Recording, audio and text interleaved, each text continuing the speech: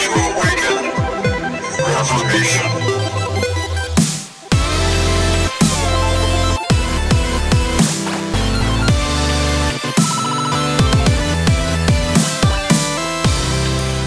Welcome back to Awakening Reformation, where Reformation awakens now.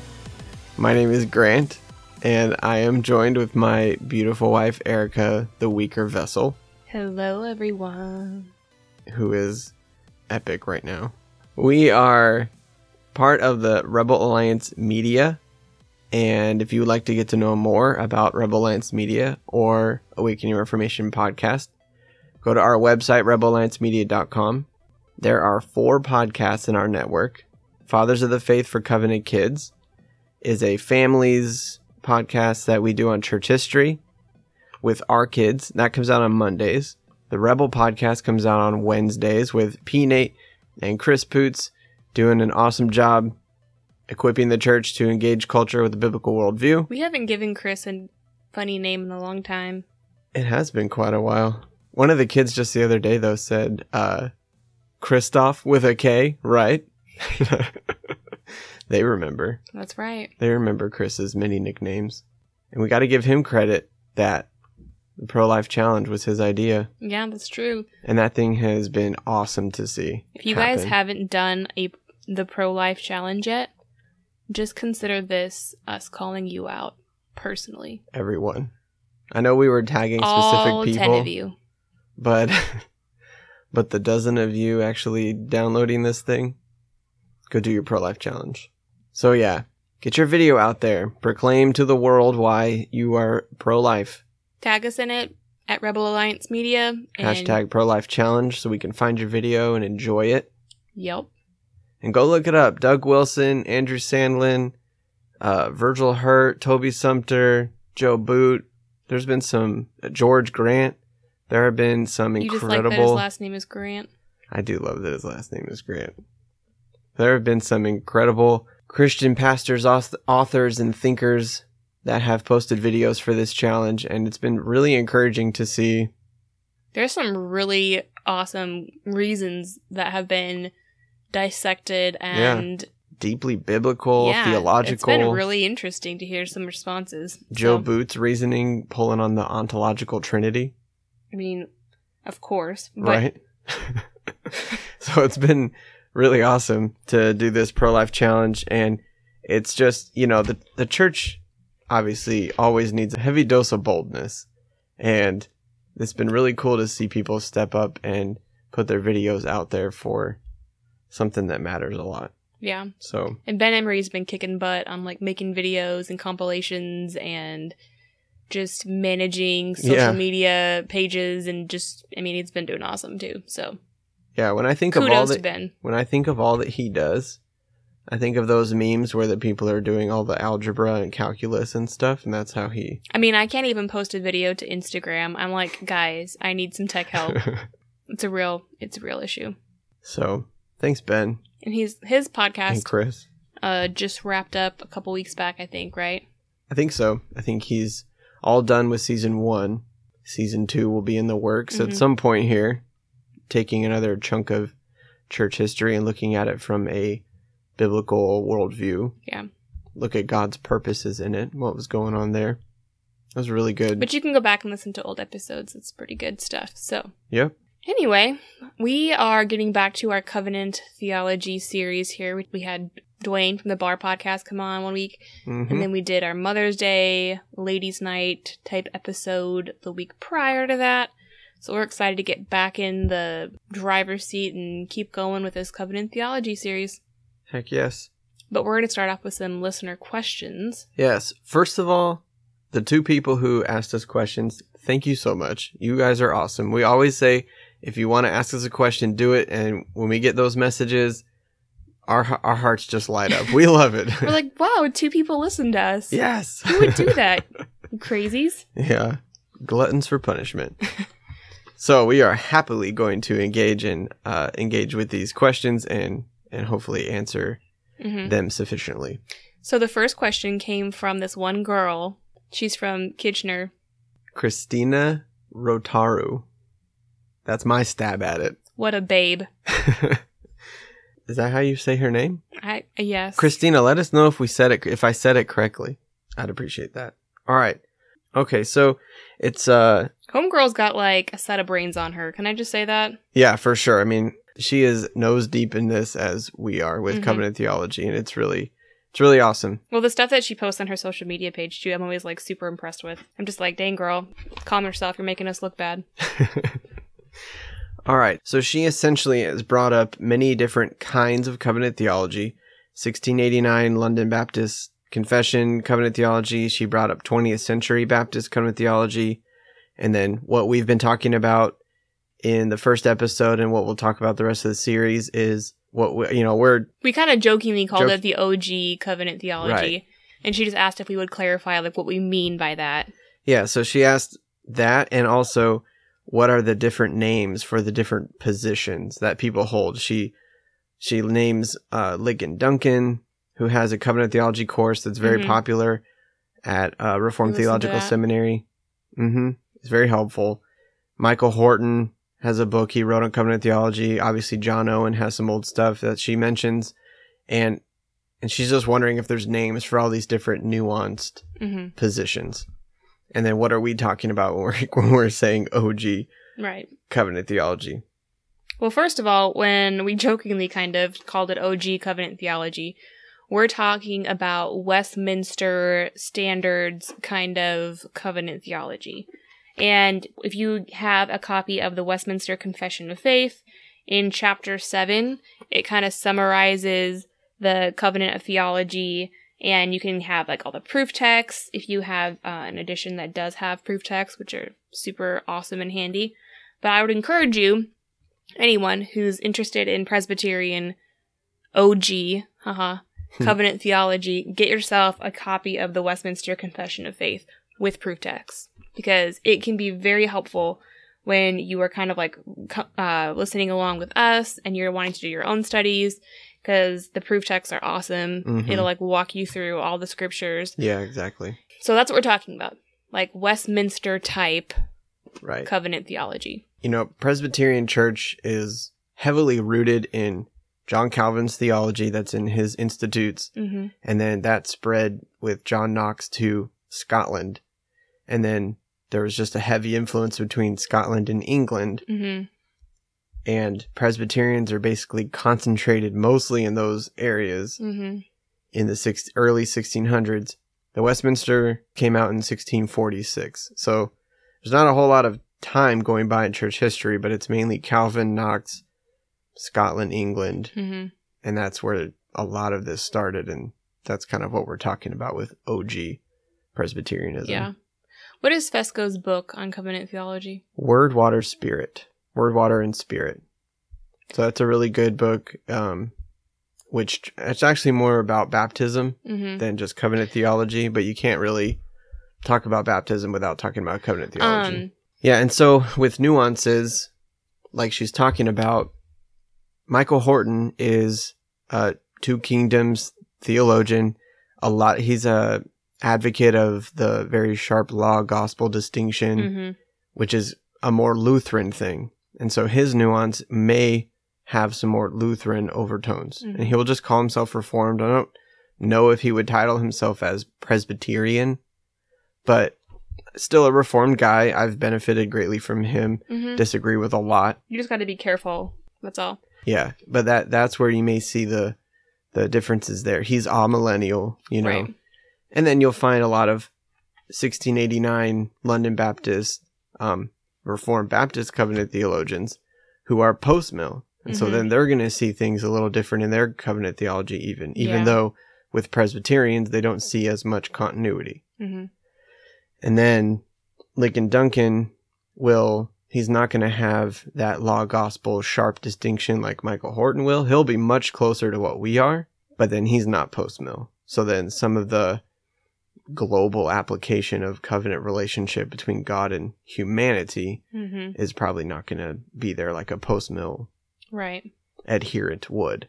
So that's where you get some of the little nuances. A lot of it ends up with your eschatology, actually. Yeah, which the Westminster is pretty optimistic. It is, because the Puritans were. Just saying, pick up a Westminster Confession of Faith.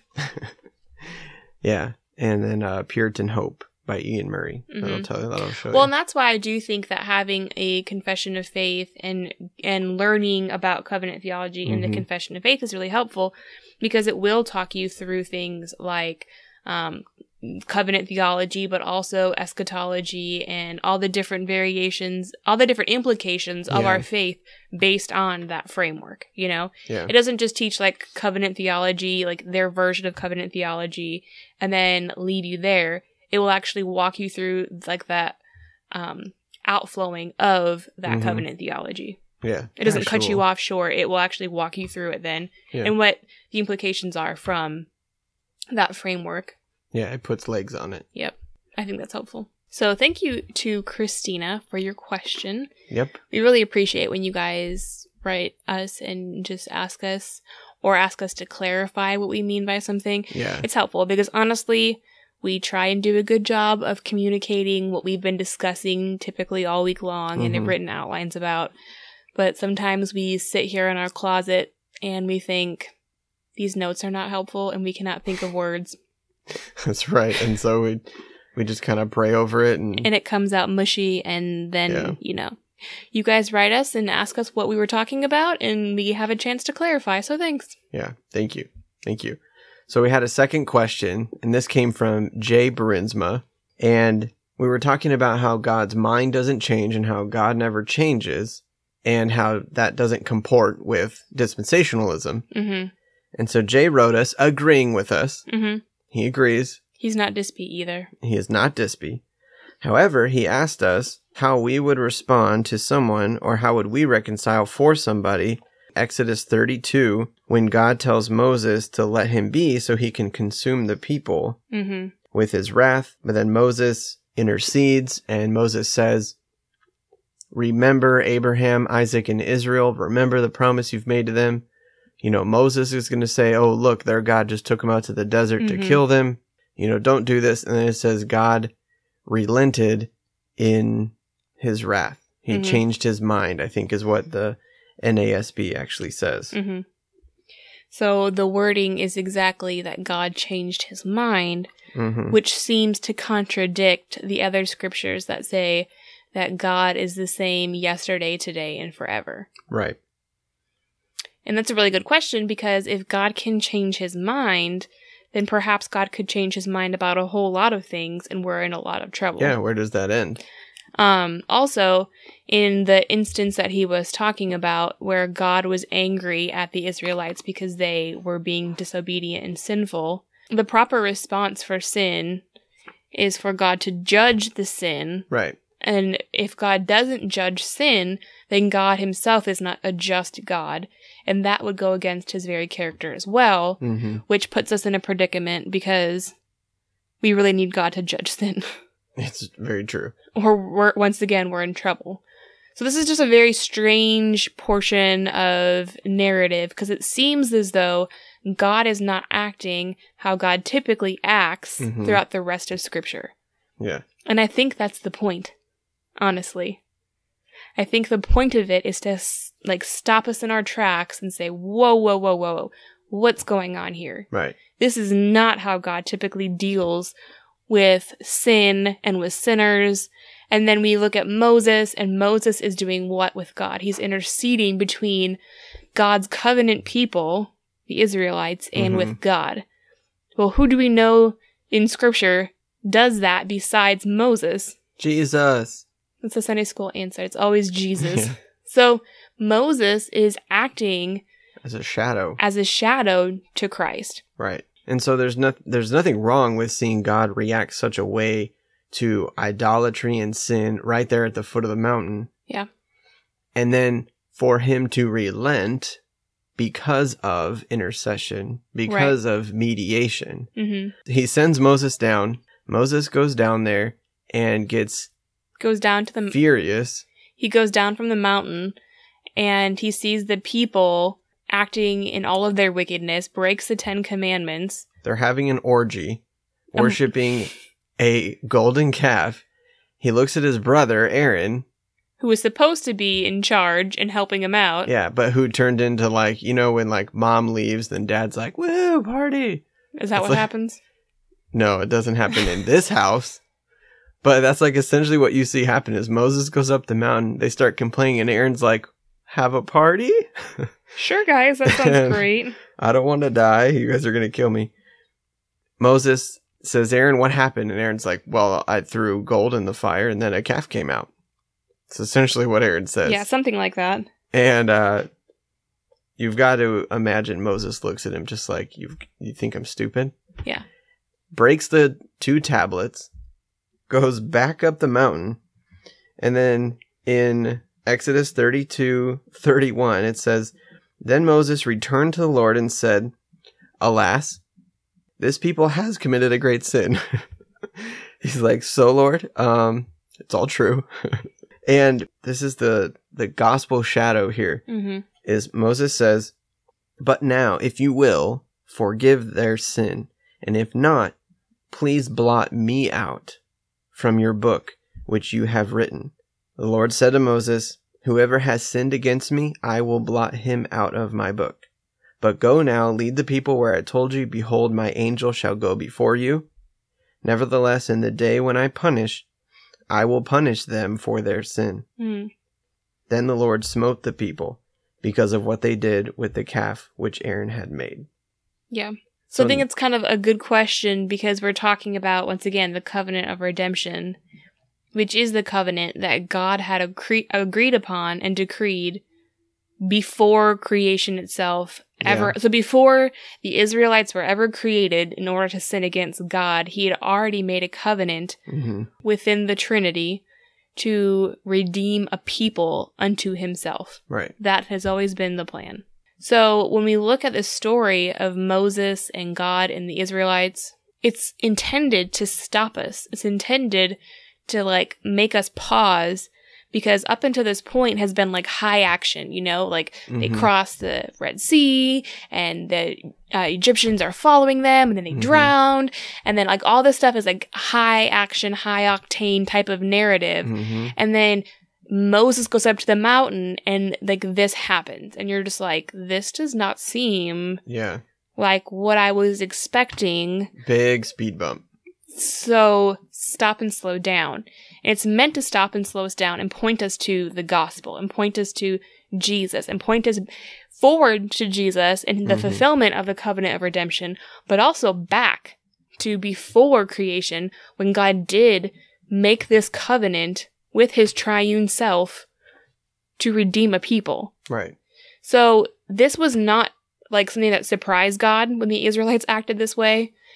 This did not, like, you know, throw his plan off like the dispensationals would say, like, oh, dang, God failed. Now we got to try all over again. It's like, no, he already knew this was going to happen. Right.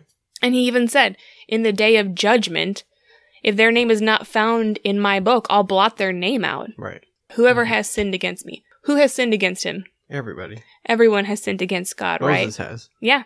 And Moses wouldn't go into the promised land, actually, because of his own sin. Right. He was not the perfect mediator because he was himself sinful. Right. And God didn't say, okay, I'll blot you out and save them. Right. Because Moses isn't the Messiah. That wouldn't have been effectual. You know, that wouldn't have worked. Mm-hmm. So he was looking forward to Jesus, to the perfect substitute. Mm-hmm. And the fact of the matter is that all of the Israelites, all of the Egyptians, all of every other people, of every other tribe, of every other, you know, time in history has been sinful because they sinned, you know, they're born into sin and they sinned willingly. And so he's looking to Jesus, and this is the point of the story, is Jesus.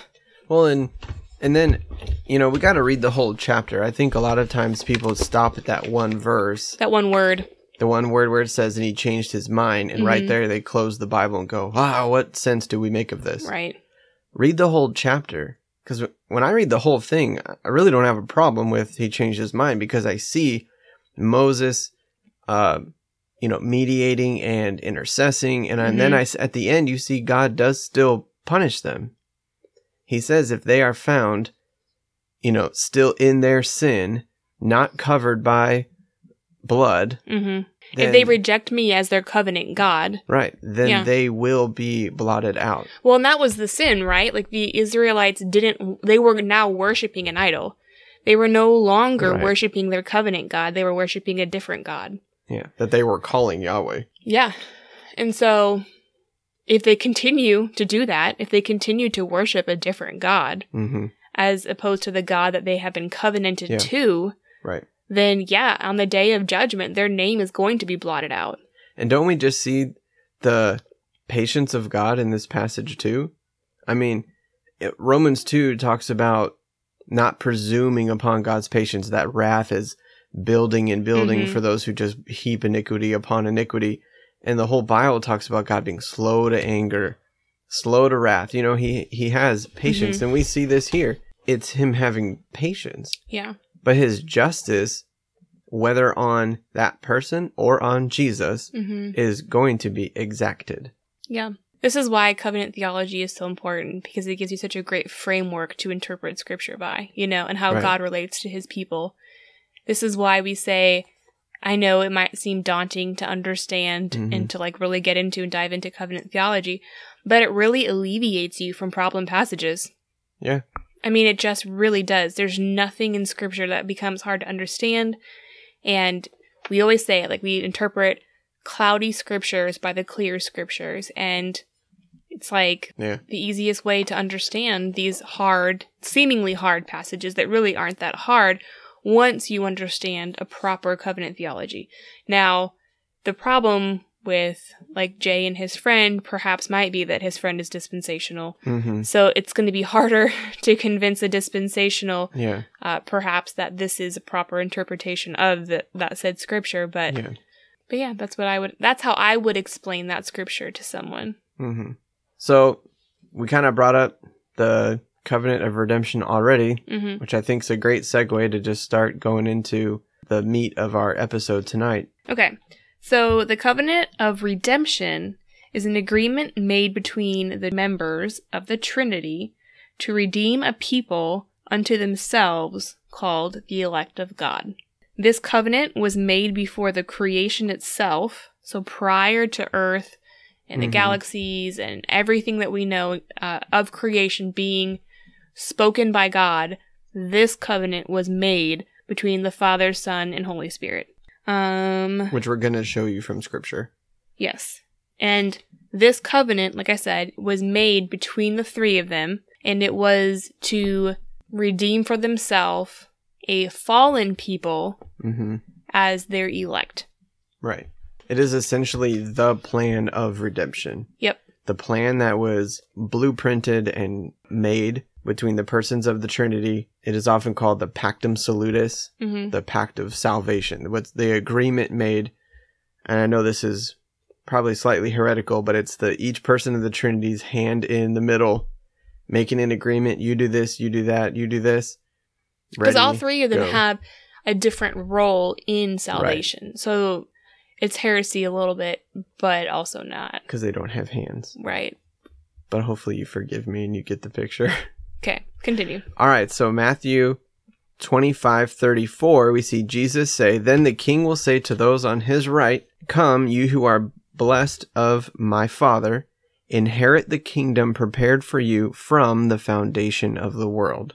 So we see Jesus communicating that this kingdom that God planned for, that God prepared, was prepared before the foundation of the world. That's what it means, from the foundation of the world. It means when that began, there was a covenant, agreement. This kingdom was already agreed upon. So one of the things before we jump in here that I think is important for us to discuss is that there is this idea in evangelicalism that the agreement between Jesus and the Father, because typically the Holy Spirit's left out, he's just kind of like the power of God or something. Right, which is not cool. No, that is heresy. But oftentimes it's God is the one who was super ticked off at his people because they were just these terrible, awful, rebellious children, and he just wants to kill them because they're all little brats. And then Jesus is like,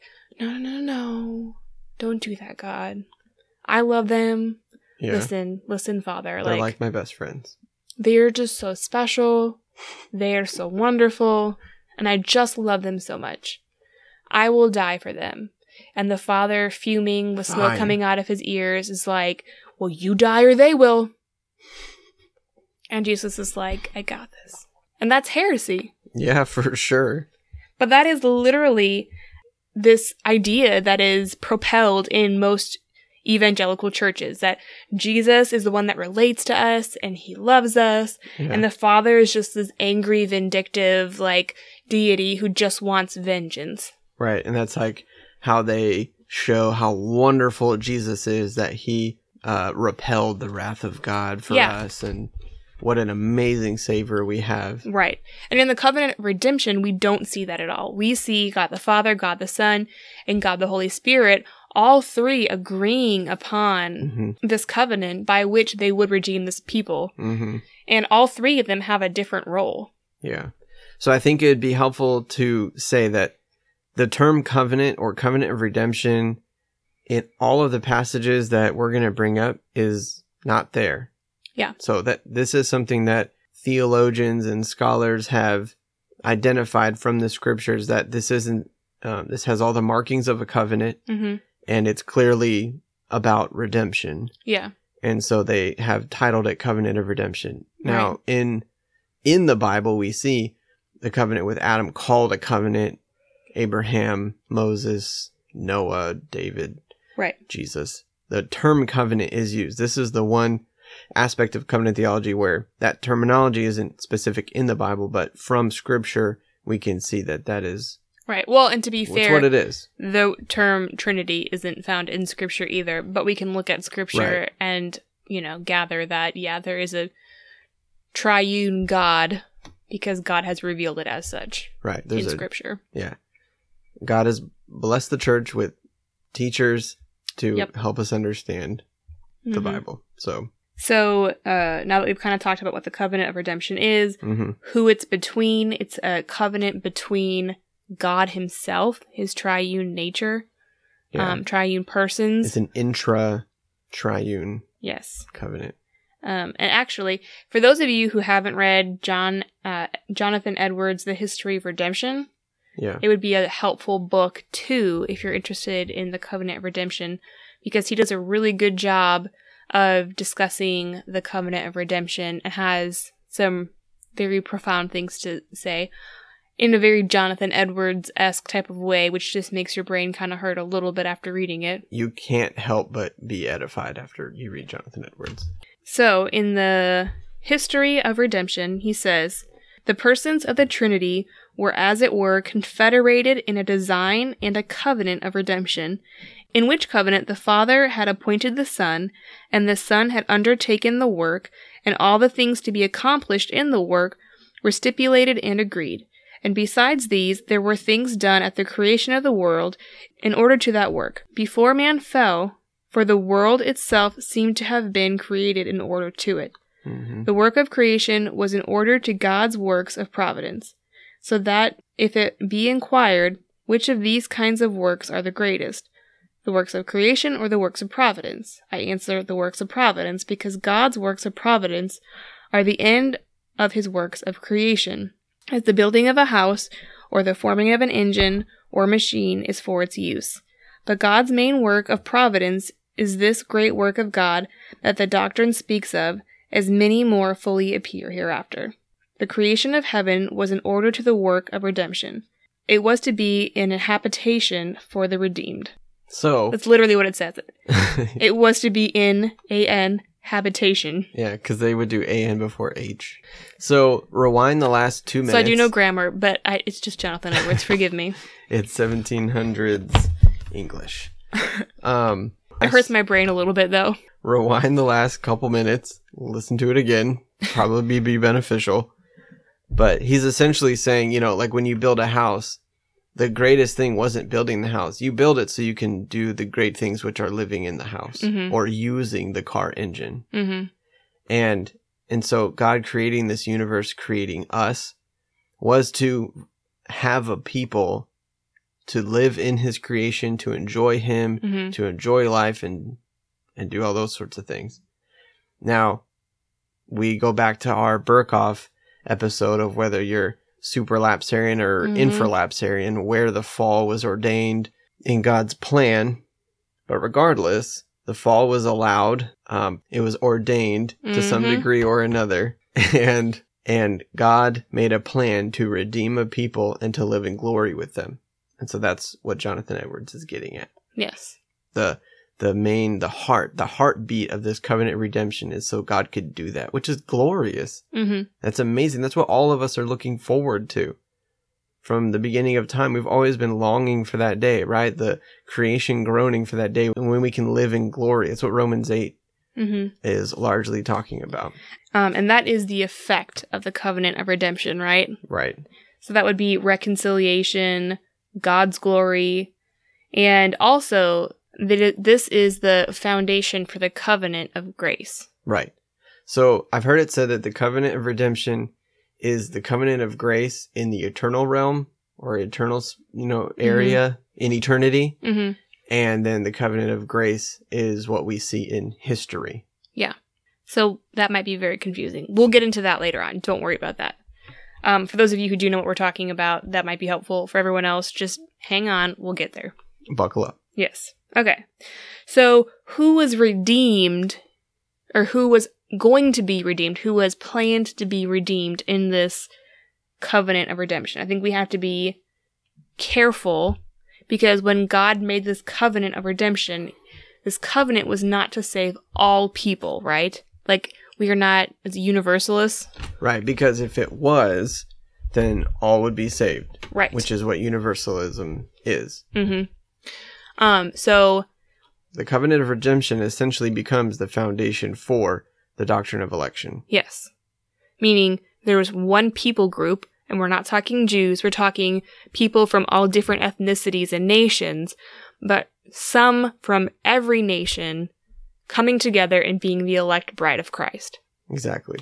Did I specify and clarify that enough? I hope so. In John 6, Jesus said too, he said, "This is the will of him who sent me, that of all that he has given me, I lose nothing, but raise it up on the last day. For this is the will of my Father, that everyone who beholds the Son and believes in him will have eternal life, and I will raise him up on the last day." Mm-hmm. Jesus says there was a plan. I was specifically sent for a people that my Father is going to give me, and I don't lose any of them. Burkhoff points out that there is the elect people of God, but also elect angels. Right, yeah. Scripture clearly tells us that there are elect angels and fallen angels, which most people know all about fallen angels and right. demons. And so are you saying that demons can get saved? Not at all. That's not what we're not talking about, like being redeemed in that sense, because the Bible says that hell was created for Satan and his angels. I'm pretty sure their destruction is sure. Yes. So, but there were a specific elect angels that did not fall away. I mean, there's just nothing that happens outside of God's providence. Yeah. So, but and his ordination. So that was covenanted as well. Okay. So where do we find this covenant in Scripture? So I like to go to Ephesians 1. Ephesians 1:4. Boom. And following. Because after I believed in the doctrine of election stated in Ephesians 1, I remember learning about this covenant of redemption. I'm like, well, yeah, that's Ephesians 1 is just basically Paul's way of explaining the covenant of redemption. So starting in verse 4, Paul says, "Just as he chose us in him before the foundation of the world." There you go. "That we might be holy and blameless before him. In love, he predestined us to adoption as sons through Jesus Christ to himself, according to the kind intention of his will." Which does away with that mean, nasty, ugly father. Right. This was the Father's purpose. How can I get these people back to me? Son, we need to redeem them. Verse 6, he says, "To the praise of the glory of his grace," not his anger, his grace, "which he freely bestowed on us in the beloved." Verse 7, "In him we have redemption through his blood, the forgiveness of our trespasses according to the riches of his grace, which he lavished on us. In all wisdom and insight he made known to us the mystery of his will, according to his kind intention, which he purposed in him. And So it goes on and on and on. It's 2 Thessalonians 2:13. And then 2 Thessalonians 2:13 says, "But we should always give thanks to God for you, brethren, beloved by the Lord, because God has chosen you from the beginning for salvation through sanctification by the Spirit." Mm-hmm. So there's a third person of the Trinity involved with this redemption planned before the foundations of the earth were laid, that we would have faith in the truth. 2 Timothy 1:9. 2 Timothy 1:9 says, "Who has saved us and called us with a holy calling, not according to our works, but according to his own purpose and grace, which was granted us in Christ Jesus from all eternity." And just so you know, we're not making this up. Can If you read James 2:5? And James 2:5 says, "Listen, my beloved brethren, did not God choose the poor of this world to be rich in faith and heirs of the kingdom which he promised to those who love him?" 1 Peter 1:2. And 1 Peter 1:2 says, "According to the foreknowledge of God the Father, by the sanctifying work of the Spirit, to obey Jesus Christ and be sprinkled with his blood, may grace and peace be yours in the fullest measure." And then Ephesians 3:11 says, "This was in accordance with the eternal purpose which he, the Father, carried out in Christ Jesus our Lord." So, I mean, it's clearly a biblical concept. yeah, and this is, You have to throw away a lot of scripture if you're going to disagree on the covenant of redemption. yeah, I don't know how much more clearer you can be that before time began, God made a plan with his Son and with the Spirit to redeem a people, to make them holy, to adopt them, to forgive them, that they would be redeemed by Jesus' blood. Mm-hmm. And so Jesus dying on the cross and that mission to come and die on the cross and shed his blood and become a sacrifice, that plan was made before the foundations of the earth were laid. Mm-hmm. Okay, so let's briefly talk about the different roles in this covenant. Okay. Okay, so the Son's role in this covenant, Jesus' role. So obviously he was the head of the covenant, Hebrews 7:22. And so Jesus is the head of the covenant, and this is where we see the link with the covenant of grace too. And the covenant of works, because for Jesus, the covenant of redemption was the covenant of works. I don't mean to say he's the covenant of works. I'm saying he is the head of this covenant because for Jesus, it was the covenant of works. Yeah. So Jesus being the one to carry out this covenant of redemption, his work there, and then also in conjunction with the covenant of grace, Hebrews 7:22 says, "So much the more also Jesus has become the guarantee of a better covenant." Mm-hmm. And so it's just pointing out that Jesus' work on the cross and his life is how we know that the promises and the benefits of this contract, this agreement, this covenant are a guarantee is through Jesus the head. Mm-hmm.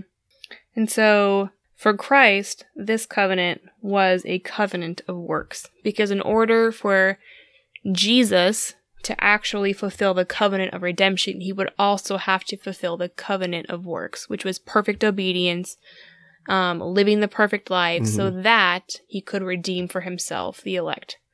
Yeah. So for the second member of the Trinity, this was him fulfilling the covenant of works. And we'll and Jesus says, clarify that a little bit more later on our next episode. Yeah. We talk about the covenant of works, but And Jesus said multiple times, "I've come here to do the works that my Father has given me to do." yes. Okay. His work is limited by election. I know you talked about election. We've kind of already touched on this, but like his work was limited. It did not save everyone. It was specifically for the elect. Right. It was efficacious for the elect. And it's efficacious to redeem the whole world in that even creation itself is going to be renewed and reconciled at the end of the age, and that God's glory will cover the earth as the waters cover the sea as time progresses, that Jesus' work is going to continuously make dead people alive more and more, and eventually the whole world will be saved. And so Yep. that ends up being what the Bible is talking about when it talks about the whole world being saved through him. And there's a couple passages that talk about that. And Okay. that's what it's pointing to. So I just want to briefly talk about. Hot off the press. Yes. My goodness. I'm just going to go back to Louis Berkhof's Manual of Christian Doctrine. I'm on page 154 if you have this book, if you want to read it yourself at home. Mhm. But he says the covenant of redemption and the use of the sacrament by Christ. This is like the subhead. Okay. Christ used the sacraments of both the Old and the New Testament. Clearly, they could not mean for him what they mean for believers. They could not be symbols nor seals of saving grace. Neither could they be instrumental in strengthening saving faith. In all probability, they were for him signs and seals of the covenant of redemption. He used them in the official capacity as the representative of his people. He was burdened with the guilt of his people, and the sacraments could signify and seal for him the removal of this burden in the fulfillment of the promises of the Father. And insofar as he, in the capacity of mediator, was called upon to exercise faith, though not a saving faith, they could also serve to strengthen this faith as far as his human nature was concerned. So again, being a substitute. Mm-hmm. I just thought that was really good and really helpful because we talk about how every covenant has like sacraments. Yeah. And so we see that for Jesus, he partook of both the old and the new covenant sacraments. He was circumcised and baptized. He was, he participated in the Passover and he instituted the Lord's Supper. Yeah. So I just thought that was really helpful. I mean, to fulfill all righteousness is what's popping up in my head, you know? Yep. And it, again, shows us just what a perfect substitute Jesus was. Mm-hmm. For all of time. He covered it all, you know? Yeah. So. Way to go, Berkhof. Berkhof is pretty awesome. So, that was a little bit of Jesus's role in this covenant. And then there were requirements and promises in the covenant for the Father. So, the role of the Father in this Pactum Salutis is that what Ephesians 1 talks about. It was his will. It was according to the grace he lavishly poured out. His plan. It was his plan that he made. And so he's the person developing the plan and laying out how it's going to go, essentially, for lack of a better way of explaining it. But that's what we see the Father doing in Ephesians 1. Right. According to his purposes. This is common language when the Bible talks about this. So Jesus is the head, the new head of the people, working out the salvation for the people, redeeming the people.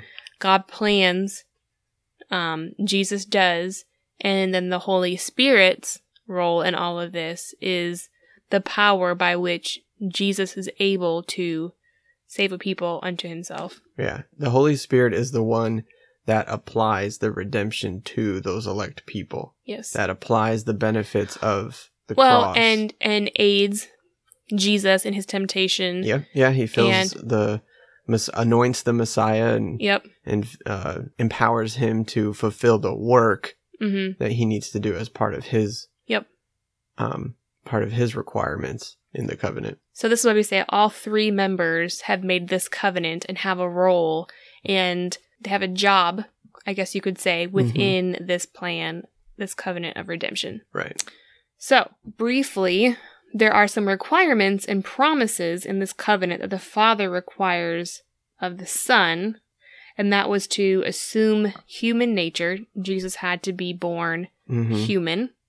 And I was listening to Sproul talk about the covenant of redemption. Yeah. He was talking about how when he asked people, what did Jesus do for you? A lot of people will respond with, he died, Jesus died for my sins. Right. And Sproul was just kind of jesting, I guess you could say. And he was, I guess, languishing over the fact that people would boil down redemption to such a minimalistic state where Jesus just died for you. Yeah. He's like, well, if all that was required was for Jesus to die for us, why didn't he just come down, die, and be done with the whole thing? Why did he come down as a baby and live for 33 years and have this ministry? And what is all that then? If all he needed to do was just die for us, what was that 33 years for? And he was just saying that in order for Jesus to redeem us, he had to be human. He had to be born of human nature so that he could gift us all of his righteousness, all of the fulfillment of the law, all of the right standing he had before God had to be transferred to us, and he took on our sinfulness. And in order for this to happen, he had to be born and live a human life to fulfill all righteousness, like you said. Yeah, that's really good. So that was very important. Yeah, and then part of the agreement was that what Jesus accomplished and what Jesus merited through his work, through his work on the cross, in his resurrection, ascension, all of that is to then grant us the same merits. We're heirs. Yes. Of the Son. We're heirs of what he accomplished. Yep, for sure. So then the promises of the Father to the Son, and this is like I have a huge list written out, and we probably won't talk about every single one of these. Okay. But one of them is that he would prepare for him an unblemished, sinless body. Jesus did not have a sinful nature in the sense of he wasn't born in Adam. Mm-hmm. He wasn't born under the curse, you could say. Right. Being born in Mary means that Jesus wasn't born under Adam, the federal head Adam. And so he escaped that curse of original sin. So he could maintain his sinlessness. And this is a miracle. Yeah, and he still had a sin-ridden body. Like he got sick. Tired. Yep. Took naps. But as far as the penalty that we all have because we're born under Adam, Jesus was not. Jesus is the new head. He's the new Adam. And that was something that was unique to Jesus. Right. Another promise that the Father gave to the Son was that he would give him the Spirit without measure. I'm just going to read these off. Okay. Just because we're getting kind of short on time. But that he would support his performance, enabling him to destroy Satan and establish his kingdom. Yep. That he would deliver him from the power of death. That he would be, resurrected. He would not stay dead. That he would exalt him to his own right hand, giving him all power and authority on heaven and earth. That he would enable him to, by way of accomplished atonement, send forth the Holy Spirit to the elect. That God would also receive honor and glory. And I just kind of want to end with this, that all of the point of all of the covenants, all of the reasoning between, the covenant of redemption, between the covenant of works and grace and everything in between, all of creation, all of history, all of it is to glorify God. All of it is to give God glory. This is not because mankind was so great and so special and that we are the center of the universe. All of this is to cause us to stop and say, look how great God is. Right. That's what Ephesians said, is to the praise of his glorious grace. Yep. But I think a lot of times when we start getting into covenant theology, if we're not careful, we can lose the glory and the majesty and how all of this is causing us to just be like, this is insane that God would do this for a measly people. Yeah, we can kind of get caught in the weeds or get caught in... I think we can put ourselves... the details. Yeah, I think we can put ourselves in like the lead role, that we are the ones that are kind of the point of all of it. And it's certainly not. Right. We think God made these covenants just for our benefit or for us. And it does benefit us. And we are super grateful. Yeah. But it is certainly to the glory of God. Yeah, that's the ultimate end of it all. So this is very much the shortened, condensed. I mean, we could just keep going with it.